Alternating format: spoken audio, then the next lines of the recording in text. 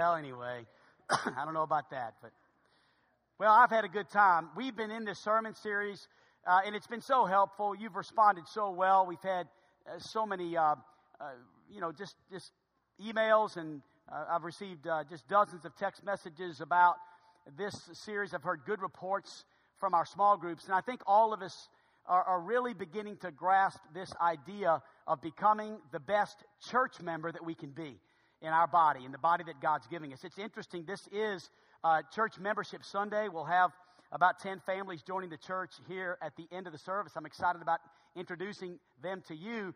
And so the title of my message, so they'll understand just what we're expecting, is this: the church member of my dreams. Robert, right here, the church member of my dreams. We're having a good time with it. Honestly, this is the final sermon. I thought, what a better way to end than just to give you what I don't know if I'm right or not, but I've got a guy in the Bible that if we had a church full of this one, and I think everyone by the end of the message will be convinced that I've at least got a point, that this may be the church member of any pastor's dreams. But next Sunday, we're going to begin a new series of messages, starting with March 6th, going through Easter Sunday, called The Gospel, the death, burial, and resurrection of Jesus Christ. Every Sunday for the month of March, we're going to feature, focus, really hone in on the cross, the gospel, the death, the burial, the resurrection. Bring friends, bring lost friends, bring people who need to hear the gospel. Bring neighbors and folks that you work with. Listen, it would be a shame for me to only preach this sermon to save people. Listen, people need to hear the gospel, and when we preach it, we ought to bring folks to hear it and let them hear the gospel. And so I can't wait. It's going to be incredible. I just finished the first sermon yesterday about 1:30 in the afternoon, and I was so excited. I've already turned my notes in, my scriptures. I am so pumped. So I've got a whole week now just to pray, seek the face of the Lord, and get ready for sermon number 1 in that series. And so I can't wait till next Sunday. I want you to turn in your Bibles to Acts chapter 4, and in just a moment, I am going to introduce someone to you. But what would the church member of my dreams be like? Well, I'm going to tell you who it wouldn't be like. Let's start with that. You ready? Believe it or not, it would not be the Apostle Paul. Now, the Apostle Paul, he wrote 13 books in the New Testament. He might be arguably the greatest Christian, apart from Jesus Christ, obviously, in the New Testament. I mean, this guy Paul was my hero. But I would not want a church full of them. Listen, he was a theologian. It's hard enough preaching to some of you smart folks that critique my sermons. Can you imagine if I had a church full of folks that said, "Preacher, I was thinking about what you said. Whoa, I could hardly get through a sermon." I don't mind having one or two Apostle Pauls, but a church full of them, not me. I definitely wouldn't want a church full of Peters. Can you imagine the hotheads in this building? Peter was the guy that when they came to get Jesus in the garden, he pulls a sword out and chops the guy's ear off. All of us would have one ear in the building right now, I guarantee you. We'd all get upset with somebody and draw the sword, and Peter had a way of sticking his foot in his mouth. He'd have been walking in and out of the service. He'd have been a nervous wreck. He'd have been talking out in the service. Man, listen, I can handle one or two of those, but a church full of them, I'm not sure I'm interested in that. So when you begin to think about the church member of my dreams, I want to introduce you to somebody in Acts chapter 4. If you'll notice in verse 36, the verse begins with these words, "and Joseph." Who in the world is Joseph? Well, Joseph was his name. That was the name he was given when he was born, kind of like my firstborn son, Matthias. You say, "Oh, you mean Mo?" Yeah, Mo is his surname, his nickname. Joseph had a nickname. Look at it. And Joseph, who by the apostles was surnamed Barnabas. He was given a nickname. He was given another name, a name that they related better with. In other words, I'm convinced that by the end of the message, you're going to think it might have even been Barney. I think it might go a step further than Barnabas. And so we've got a guy here in Scripture that the Bible speaks of his name being Joseph, his nickname being Barney, but then it gives us the interpretation of his name. The interpretation of his name. Everybody has a name, and their name means something. Barnabas' name meant the son of consolation. Now, what does that mean? Well, that word consolation is in the Greek would be where we get the name for the Holy Spirit, Parakletos. Parakletos, so you've got consolation, Greek, Parakletos, Holy Spirit. The name for the Holy Spirit in this context is the word comfort. Comfort. Consolation, Parakletos, our Holy Spirit is our comforter. Literally, let's go deeper. Literally, it means this: encourager. Literally. Barnabas' nickname was encouragement. He was a Levite. He was of the country of Cyprus. Now, I want to talk to you for a few moments this morning about this man whose name meant encouragement. And then I want to see if I can't convince you that if we had a church full of encouragers, what kind of difference could that make in a church like this? Now, let me tell you something. Barnabas was a guy that encouraged everyone because there is so much discouragement. We need some encouragement. You know, we live in a world, we live in a society that is chaotic. We got a political process that, folks, if you tune in to some of these debates, it's discouraging by the time you turn off.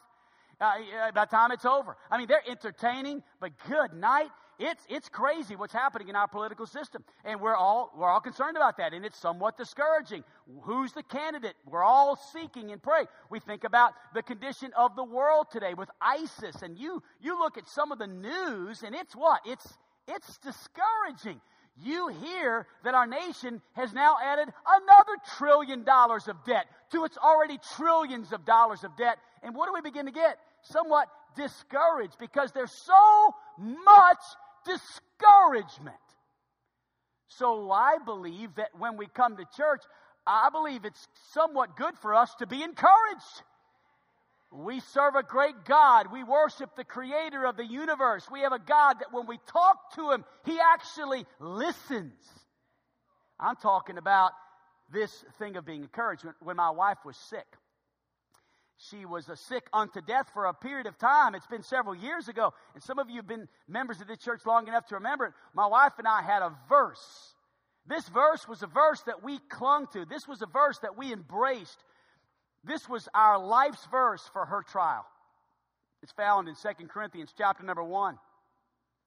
And it says these words: Blessed be God, even the Father of our Lord Jesus Christ, the Father of mercies, and the God of all comfort. The Bible speaks here of a God who comforts. What a God we serve. What a comforting God we serve. Someone who never leaves us or forsakes us. We sang a moment ago, always, right? What a comforting God we have. Look as it goes on to say, he comforts us in all of our tribulation. Why does he do that? Why does God comfort us?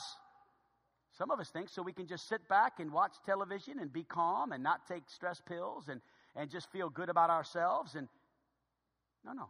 Let me tell you why God comforts you. That we may be able to comfort them which are in any trouble. Now listen. How do we comfort them? By the comfort wherewith we ourselves have been comforted with by God himself. So the God of all comfort comforts us. Why?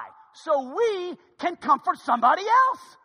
You see, this thing of comfort is not something we keep to ourselves. Some of us think we primarily come to church for what we can get out of it. Well, Pastor, I hope you got a good sermon today, because I am here to be blessed.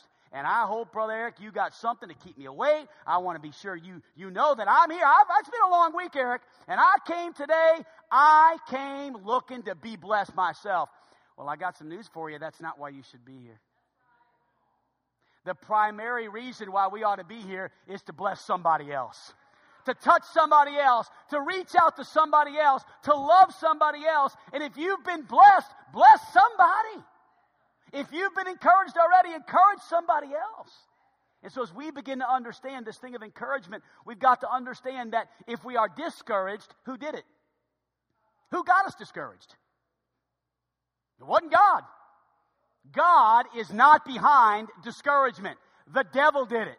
And if the devil has you discouraged, I want you to know he has you in a really bad place. He has you set for failure, because discouragement is the dark room where the negatives of failure are developed. I can assure you, if you're discouraged today, you are setting yourself up for failure. And the devil is on your heels. He's on your trail. But you know what? If you're encouraged, if you're not discouraged, but you're being encouraged this morning, you can do just about almost anything. There's something about being encouraged that, I don't know about you, but when I was a kid, my preacher used to say, man, when I walk out of church, I'm ready to attack hell with a water gun. Anybody ever heard of a football player named Bobby Lane? He's an old-timer. He's in the Hall of Fame. Yeah. I mean, he's not Vince Lombardi or Roger Staubach or Joe Montana, but he's Bobby Lane. You say, what's so special about Bobby Lane? Well, if you go to Columbus, Ohio, and you go to the National Football Hall of Fame, and you walk by Bobby Lane's display, you won't see anything real fabulous or spectacular, but you will see a helmet. It's Bobby Lane's helmet. And underneath it, there's an inscription that says this: Bobby Lane, he never lost a football game. Time just ran out. Hey, you like that? You see, most of us, it's all about what we lost. Bobby said, I had lost a thing. I just ran out of time. Mindset, encouragement. You can look at this world and say, oh, woe is me. Or you can say, hey, that just means Jesus is coming soon. And we got a better place, and God's in control. Are you with me? You say, well, wait a minute, Brother Eric, are you just a bunch of hype and just trying to make us feel good about something that ought to be making us feel bad? Listen, I've got a Bible right here that says I'm on the winning side. I'm not going to preach defeat when I am a victor. And I believe with all of my heart what God's people need is they need a dose of encouragement so they can understand their Father loves them. He's a good, good Father, and He's always with us. And He takes broken pieces and mends them and makes them new. So I want you to see 5 characteristics in Barney's life. You know Barney, right? You ever seen Mayberry? My whole body's a weapon. You know Barney? Oh, yeah. He wasn't the strongest guy in town. But I tell you what, he sure was a funny guy. He was a happy guy. He was a guy that just kind of made you laugh. He encouraged you. I want to encourage you today with this message. That's not the Barnabas in the Bible, okay? If you thought, oh, I didn't realize Barney was in the Bible. You missed it, okay? It's okay. It's okay. New learner. I want you to see, number 1, if you're an encourager, you're going to see an encourager is a load lifter. An encourager is a load lifter. Look at verse 37 of our text here, 36, 37. 36, we're introduced to this Barney. 37, it says something about Barney. It says he had some land. He owned some land. And Barnabas sold the land. And then he did something with the money. He sold the land, and then he brought it to the apostles. He brought it to the church. He took the money from the land that he sold, and he laid it at the apostles' feet. Why did Barney do that? What's the story behind the land being sold? What is the whole story to that? Well, here it is. You see, if you're familiar with this passage of Scripture, you know that what's happening in the church right now is they're experiencing a great revival. People are being saved by the thousands. Amen. I mean, the church is exploding. But let me tell you, when we see great church growth and great revival, it is always coupled with persecution. So there's great persecution as well. The church is somewhat overwhelmed with all of the responsibility of thousands of new converts. Can I tell you what would happen today if thousands of people were saved in Gospel Light or in Hot Springs? If thousands were saved, we would have many needs. It'd be awesome. But I guarantee you, pastors would be getting up next Sunday and saying, folks, we need some resources. We've got to have some money. We need discipleship books. Most of these people don't have Bibles. We've got to buy Bibles.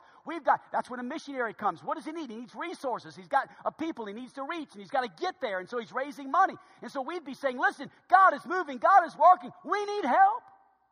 So Barnabas is sitting in the church that day, and he says, That's awesome. I got an old piece of property. It's sitting there. Can't take it with me. Church has a need. So he puts a for sale sign up on the property. God blesses. He sells it, and he takes the money, and he lays it at the apostles' feet, because you know what? A Barnabas is a load lifter. When he hears about a need, he moves in to fill that need. Now, I know what you're thinking. You're thinking you're off the hook. Well, I'm off the hook on this one, preacher. Thank you. Go on to point 2, because I don't own any land. I don't have any land to give. Well, do you have any love to give? You got some love? Have you possibly got any wisdom you can give? Have you got some time you can donate? Hey, do you know of a special needs child that maybe you could help? Do you know of a someone who is sick and just needs a visit? Do you know of a wife whose husband left her who needs some encouragement? Do you know of a child who's been abandoned that can maybe just use someone to adopt them into their family and bring them in? I'm just saying, is there something you can give? There's needs all over this church. There's needs all over this community. You know what Barnabas understood? There's a difference between ownership and stewardship. We need to understand that. You see, some of us, we're way too possessive with what we have as if we owned it. Well, I do own it, preacher. No. God owns it. You're a steward. That's all you are. That's all I am. God owns it all. We are stewards of what God has trusted us with, and it needs to be available if God wants it. Barnabas didn't lose what he had. Some of us are feeling really sorry for Barnabas. Poor guy. Man, that must have bit into his retirement. Whoa. Sold a piece of property, probably an emotional service. He probably regretted it. Let me tell you something. Barnabas didn't lose anything, because the only thing you can take with you is that which you've given away. You can't take it with you. Sometimes I think we can take it with us. We keep it, we hoard it as if when we die, God's going to let us take it to heaven. It's going to impress him with his pearly gates and golden streets and mansions, Al Copeland. Anybody ever heard of Al Copeland? Al Copeland owns Popeyes. I grew up in New Orleans, Louisiana. Can you tell? I lived 2 blocks away from Al Copeland. Now, I didn't live in a real rich neighborhood, but 2 blocks over, it was a real rich neighborhood.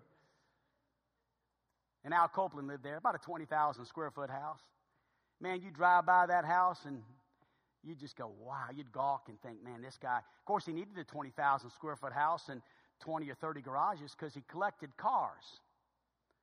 His whole life, his love had to do with these old collectible cars he had. Well, Al Copeland died about 5 years ago. Before he died, he told his friends, he said, listen, I don't care if anybody shows up to my funeral, but make sure all my cars are there. And so when you drove by this massive funeral of this billionaire, you saw just a sea of cars worth hundreds and thousands and millions of dollars. But can I tell you something? They're going to burn one day.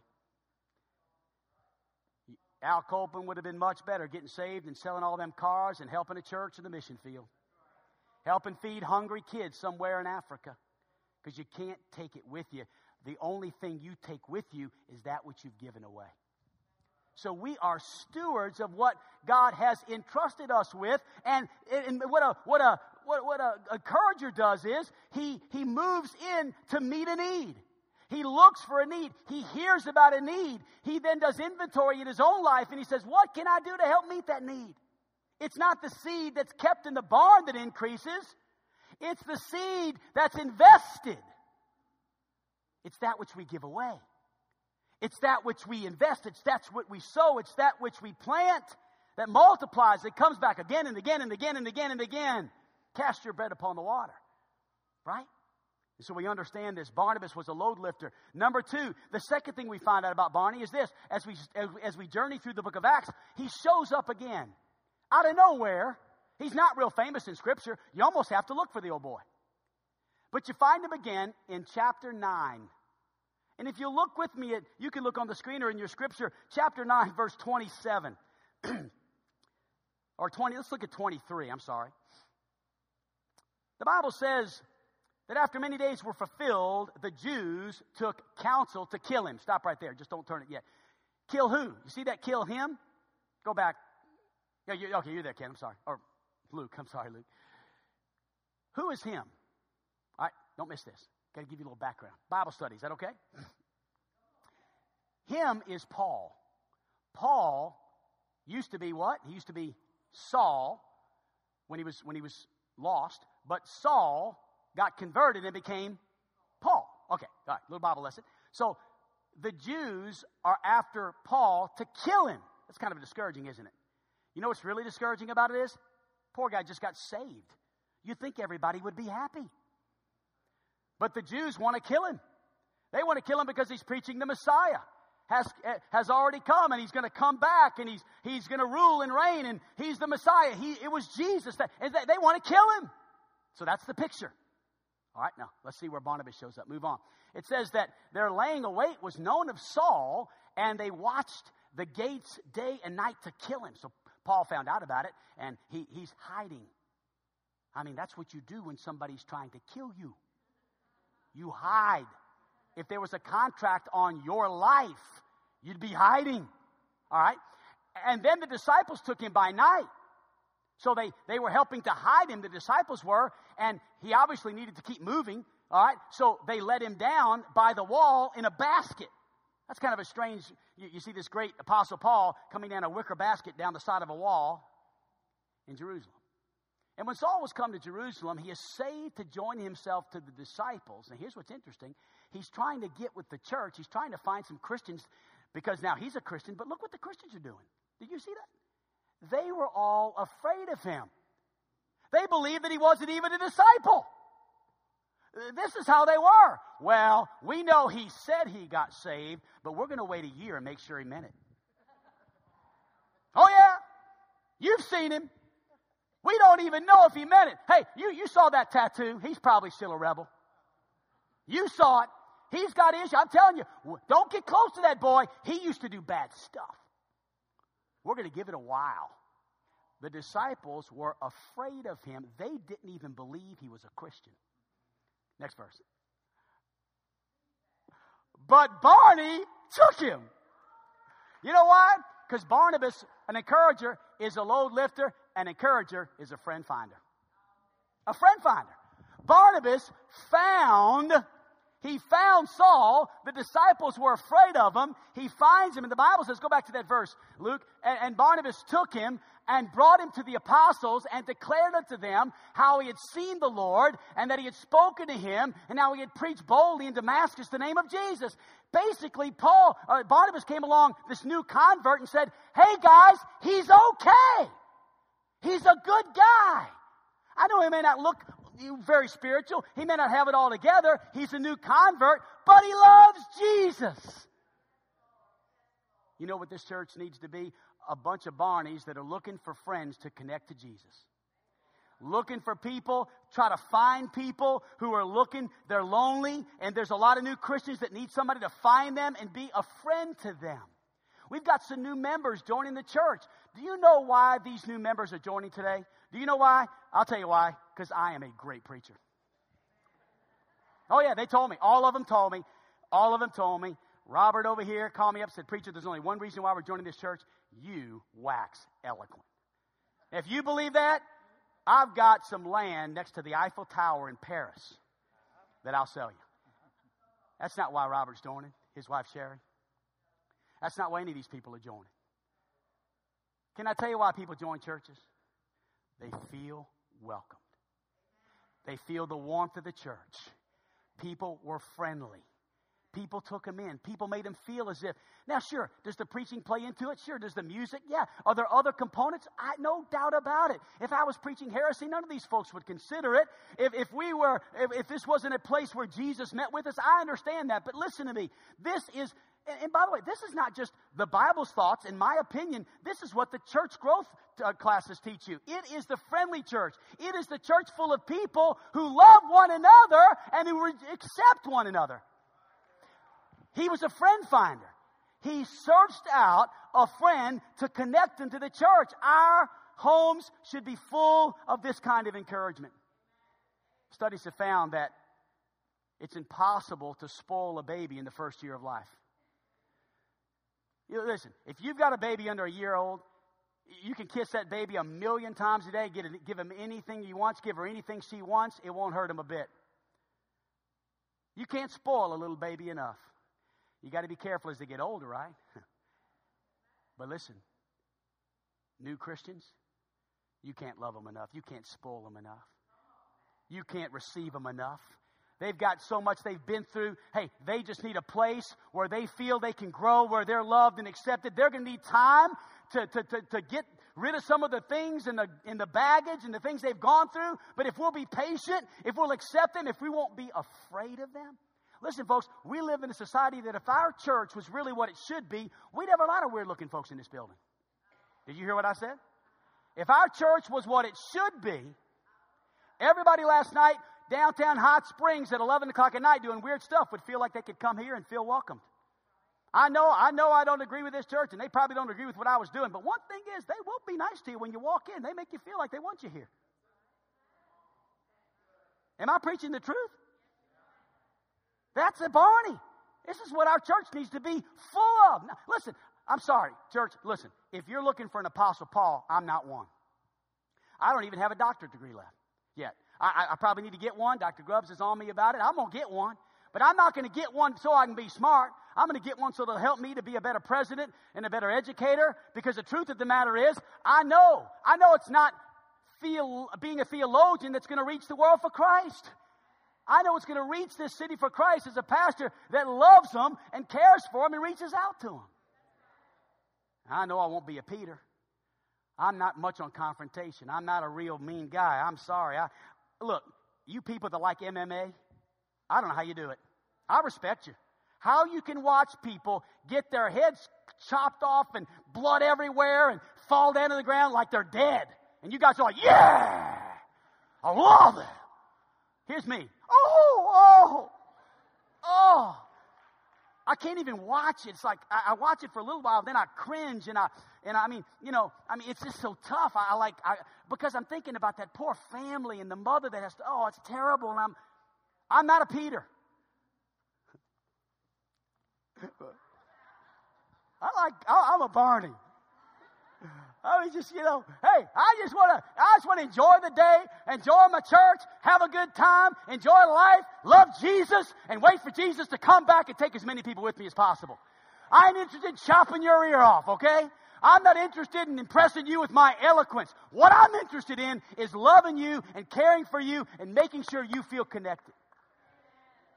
That's what we need today. That'll change this city. I wanted to give you a third thing. He was a load lifter. He was a friend finder. Number 3, Barnabas was a bridge builder. He built bridges. That's what he did. Look at Acts 11, verse 19. Now they which were scattered abroad upon the persecution that arose. Remember I told you about that persecution? Hey, it's in full swing now. You listen.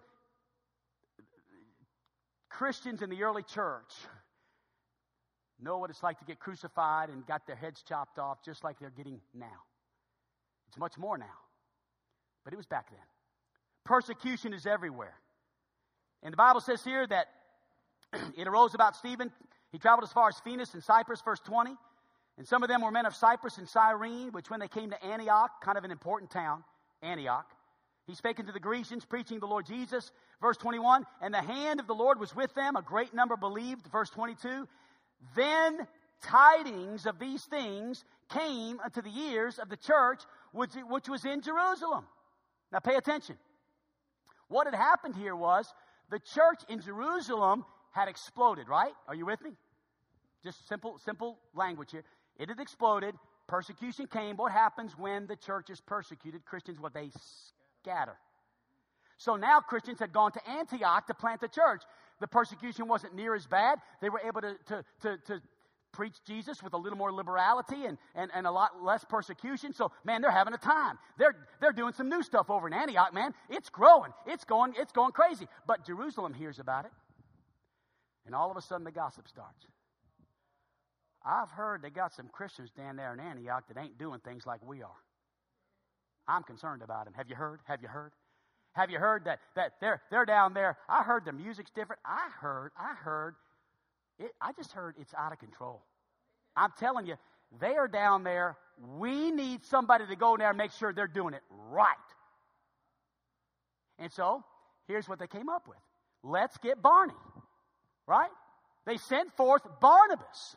Hey, Barney, go down there to Antioch. Let's see how they're doing. Oh, you asked the right guy. He's a bridge builder. They knew that Barney would bridge the tradition church to the contemporary church. They knew Barney would bridge the old First Baptist Church of Jerusalem to the New Life Church, the new, church in Antioch. Yeah. So Barnabas goes and look. Who, when he came, he saw the kind of music they listened to. He saw the kind of clothes they wore. He saw one thing. He saw what he was looking for. It's the same thing you see when you come to church. You see what you're looking for. So guess what? If you came looking for criticism, you found it. Here it is. The most imperfect pastor you've ever seen. Don't look any farther. Please, don't look. I promise you, this week, my wife and I had arguments. Did you hear the pastor reveal to the whole church that a couple of times his wife gave him the silent treatment? Yes. This week, I got the silent treatment on a couple of occasions where it's like, oh man, I gotta go get. It's like, and you walk past in the hallway and you're like, okay, who's going to talk first? Backslidden is the devil. And I got to preach Sunday. And I can't even get along with my wife. So if you're looking to criticize, here he is. Please do not look any farther. If you're looking to criticize, I got some news for you. I sinned this week. What was it, Pastor? Tell us. Come on, tell us, Pastor. What'd you do, Pastor? I ain't telling you what I did. I'm just telling you, I made some mistakes this week. I fell short. I'm not perfect. You see, if you're looking to criticize, you'll find it. But if you're looking to be blessed, you'll be blessed. If you're looking for a blessing, if you're looking to see the grace, he saw the grace of God. He didn't go looking with a judgmental eye. He didn't go looking to see if they're doing it just like Jerusalem. He went looking, do they love Jesus? Do they preach Jesus? And if they love Jesus and preach Jesus, they okay. And so he exhorted them all. Now, why did he do all this? Because he was a good man. You like that, Ray? Look at that. He was a good man. Isn't that good? Give me a high five, Ray. He was a good man. I love Ray. I don't care. If all of you guys weren't enjoying this, I'd just keep looking at him. You got to know where to look for your encouragement. No, all of you guys are doing good. He was a good man, and he was full of the Holy Ghost. Let me tell you something. Barney was an encourager, which means he was a bridge builder, which God called a good man full of the Holy Ghost. That's pretty good. All right, let's look at number 4. Not only was he a bridge builder and a load lifter and a friend finder, but thirdly, I didn't give you the notes there, right? I didn't give you 3 kinds of church leadership. Why didn't somebody tell me? All right, let me give it to you. Ready? There's 3 kinds of church leadership. There's risk takers, there's caretakers, and there's undertakers. A risk taker has vision. Now, you're looking at a pastor that for a few years, I lost my vision. I was kind of a caretaker, and I think it was good. I think I needed to be. It's not always wrong to just kind of care for the church and let storms pass and survive for a little while. We were. I'll admit it, Gospel Light. We survived for a little while. We had a lot of things to change and things to build up, and we had to work hard at. Listen, we were a young church, still are somewhat, but but you know what God's doing now? I'm getting back some vision. It's not the same vision as it was before. It's not about building a bunch of buildings. It's about working with other churches to reach this city for Christ. I don't even think everybody should go here anymore. I used to think everybody should go here. I used to think people were wrong if they didn't go here. Now, I'm just glad people go any church. And if they go here, great. Hallelujah. But I'm working with churches now. And it may be that we build another building or 2. Who knows? Maybe God would want us to do that. But he may not want us to do that. The success of a church is not how many buildings we build. It's how many people we reach. And so, I want to be a risk taker. I'm getting back to that. Then there's undertakers. These are guys that just kill the church. I mean, you can just tell. They run people off, and they like it. They brag about it. Yeah, you should have heard me give it to them Sunday. Lost 5 people. It was great.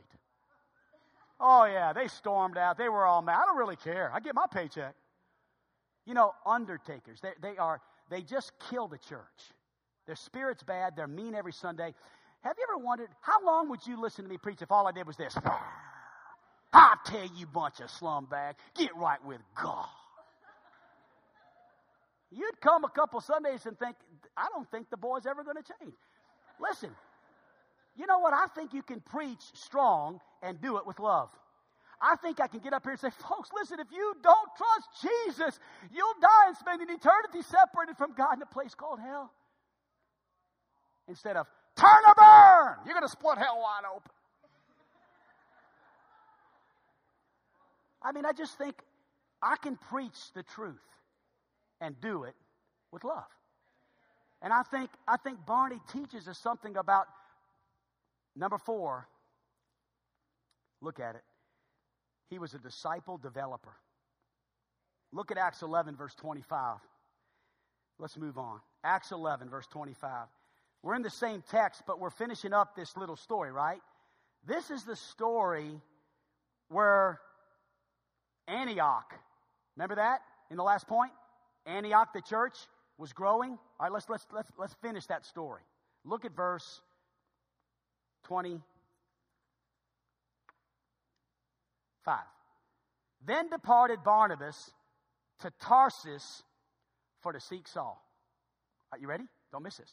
So Barnabas, where's Barnabas as of right now? He's in Antioch, right? Because they sent him to Antioch, right? So Barnabas is like, wow, this is overwhelming. They're starting to ask me some really tough questions. I can't answer them. I'm going to go get Paul. So he goes to Tarsus. Hey, Paul, you got to come to Antioch with me. It's crazy. The church is exploding. New converts are everywhere. They don't know much about God. They don't know much about the Bible. And I don't know how to answer their questions. They're getting really tough. And so, can you come with me? So the Bible says, look at the next verse. And when he had found him, he brought him to Antioch, and it came to pass that one whole year, Paul spent in Antioch training new disciples, building new disciples. In fact, it got so good that the disciples were first called Christians in Antioch. How you like that? I mean, the first time anybody ever got called a Christian was when Barney found Paul. Number 4, an encourager is a disciple developer. A disciple developer. In other words, let me give you some good news. Those of you that are getting kind of nervous right now, hey, an encourager doesn't necessarily do it. I mean, to be honest with you, sometimes we don't have that gift. But you know what an encourager will do? Find somebody that can. I mean, here's an encourager. Hey, Micah. And let me use somebody else here. Let's see. Who's in? Okay, Jason, you're in Kids Incorporated, right? Okay, so I go to Jason. Jason, hey man, you're in Kids Incorporated, right? You're working with children in our church. You guys need any help? A little help? Oh, you do? You need some help? Hey, I got the perfect person. You ain't gonna believe this. Listen, hey, you got to meet this guy right here, Micah. Micah, come here. Micah, come here. Come here. Micah, hurry up. I know you just got married. You can leave her for a minute, okay? All right. Micah, I want you to meet Jason. Jason, this is Jason. Jason, stand up. And Jason, this is Micah. Micah, this is Jason. This guy loves kids. He don't have any, but he loves them. And I'm telling you, you guys need to connect. I mean, it's incredible. If you guys talk, I'm just saying, you might. Isn't that cool? Go sit down. What are you doing? Stay. But see, that's an encouragement. He looks, he talks to people, and then he says, "Oh man, you gotta meet so. You'll love so. You play the guitar. You gotta meet Joe. Joe, you play the drums. Oh, you'd love our worship team. Oh, you like to cook. You gotta meet Greg. Greg is looking for cooks." Amen. You ought to hear Greg's schedule right now. He is overloaded. He's got so many things he's doing. He's probably working 80 hours a week. Maybe somebody could say, I give a couple hours in the kitchen every week, help Brother Greg out. And by the way, Greg, a lot of things you're doing are not related to the church. You've got a lot going on right now with community stuff. And so he and Miss Vicki Dauber sometimes work till 9 o'clock at night, just the two of them, and work it out. And a lot of times it's off the clock. It's not even paid. You like cooking? I got the person to meet. Greg is incredible. All I make is, I'm good grilled cheese. I mean, seriously, I can make real. Well, actually, the best thing I cook is cinnamon toast. Yeah, I'm great at cinnamon toast. But you can't live off cinnamon toast. Greg, you don't need me in the kitchen, but I guarantee you, I could find somebody. That's a Barney. He's always looking to connect people. Number 5, and I'm done. The last thing I want you to notice with me in Acts chapter number 15. Last time we see old Barney mentioned here in verse 36. And some days after Paul said to Barney, let's go again. Again. Let's go again? All right, listen. Paul and Barnabas and Mark. Are you with me? A little Bible lesson. Paul, Barnabas, and Mark had been on what's called a missionary journey. You know, ever heard of Paul's missionary journeys? The first missionary journey that Paul ever went on, he went on with Barney and Mark. But something happened. I don't know what happened. But Mark quit. I don't know why he quit. It doesn't tell us. I'm going to guess. One of 4 things. He backslid.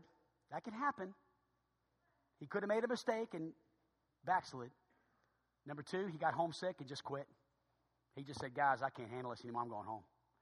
Maybe he got tired. Maybe he got sick.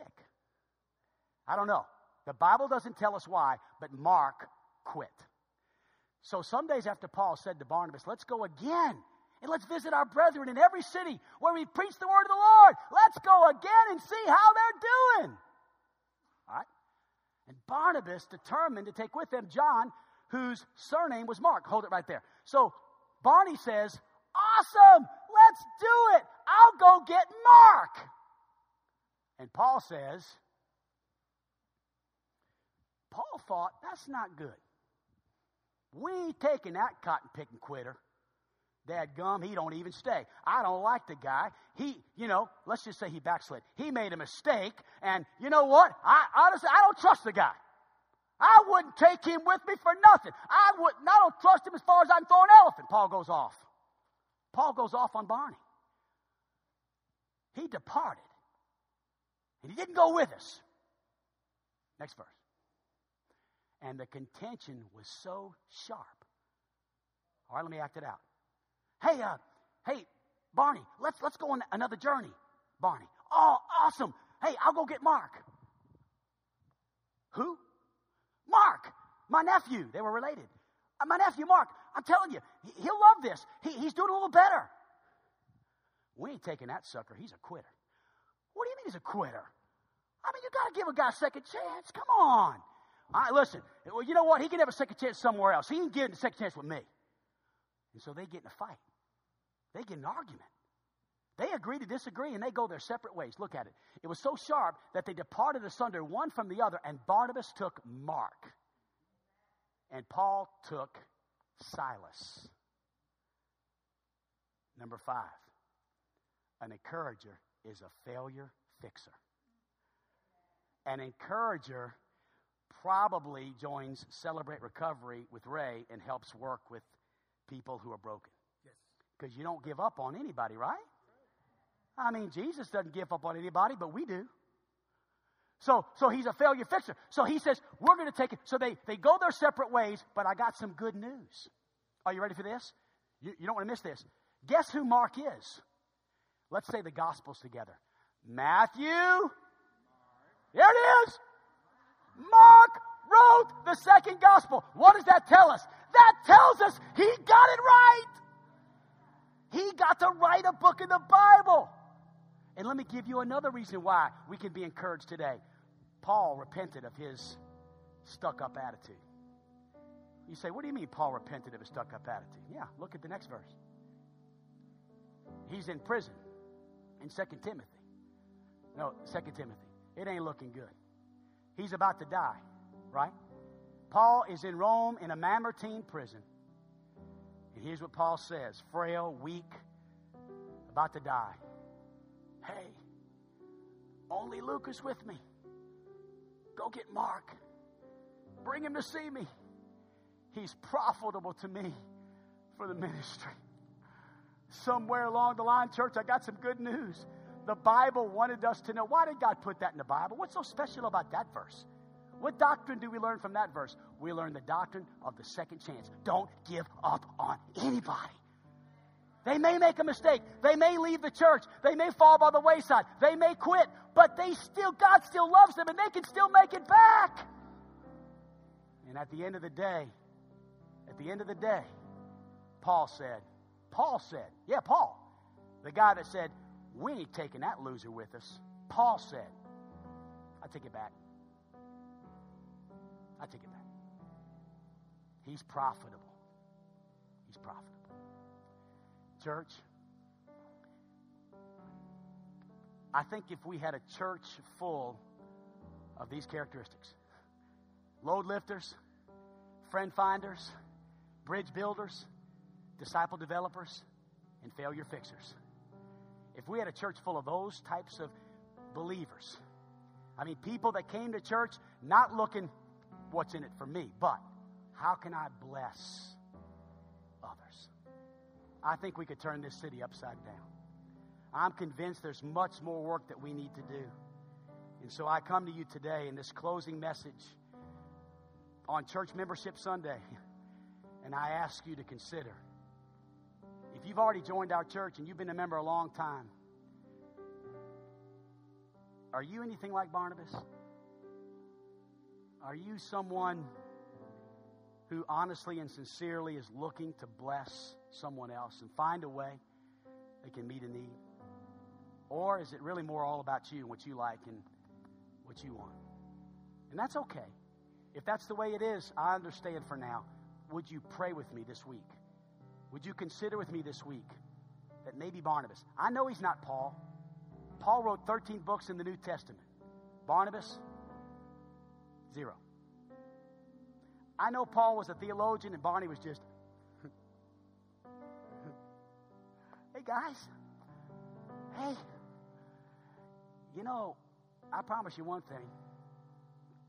I may not be the smartest pastor in town, but I'll tell you one thing. My goal is every Sunday you come to church to preach the truth, and when you leave this building to be encouraged that God is in control. And He's on the throne, and He's coming back soon. Every head bowed and every eye closed. With every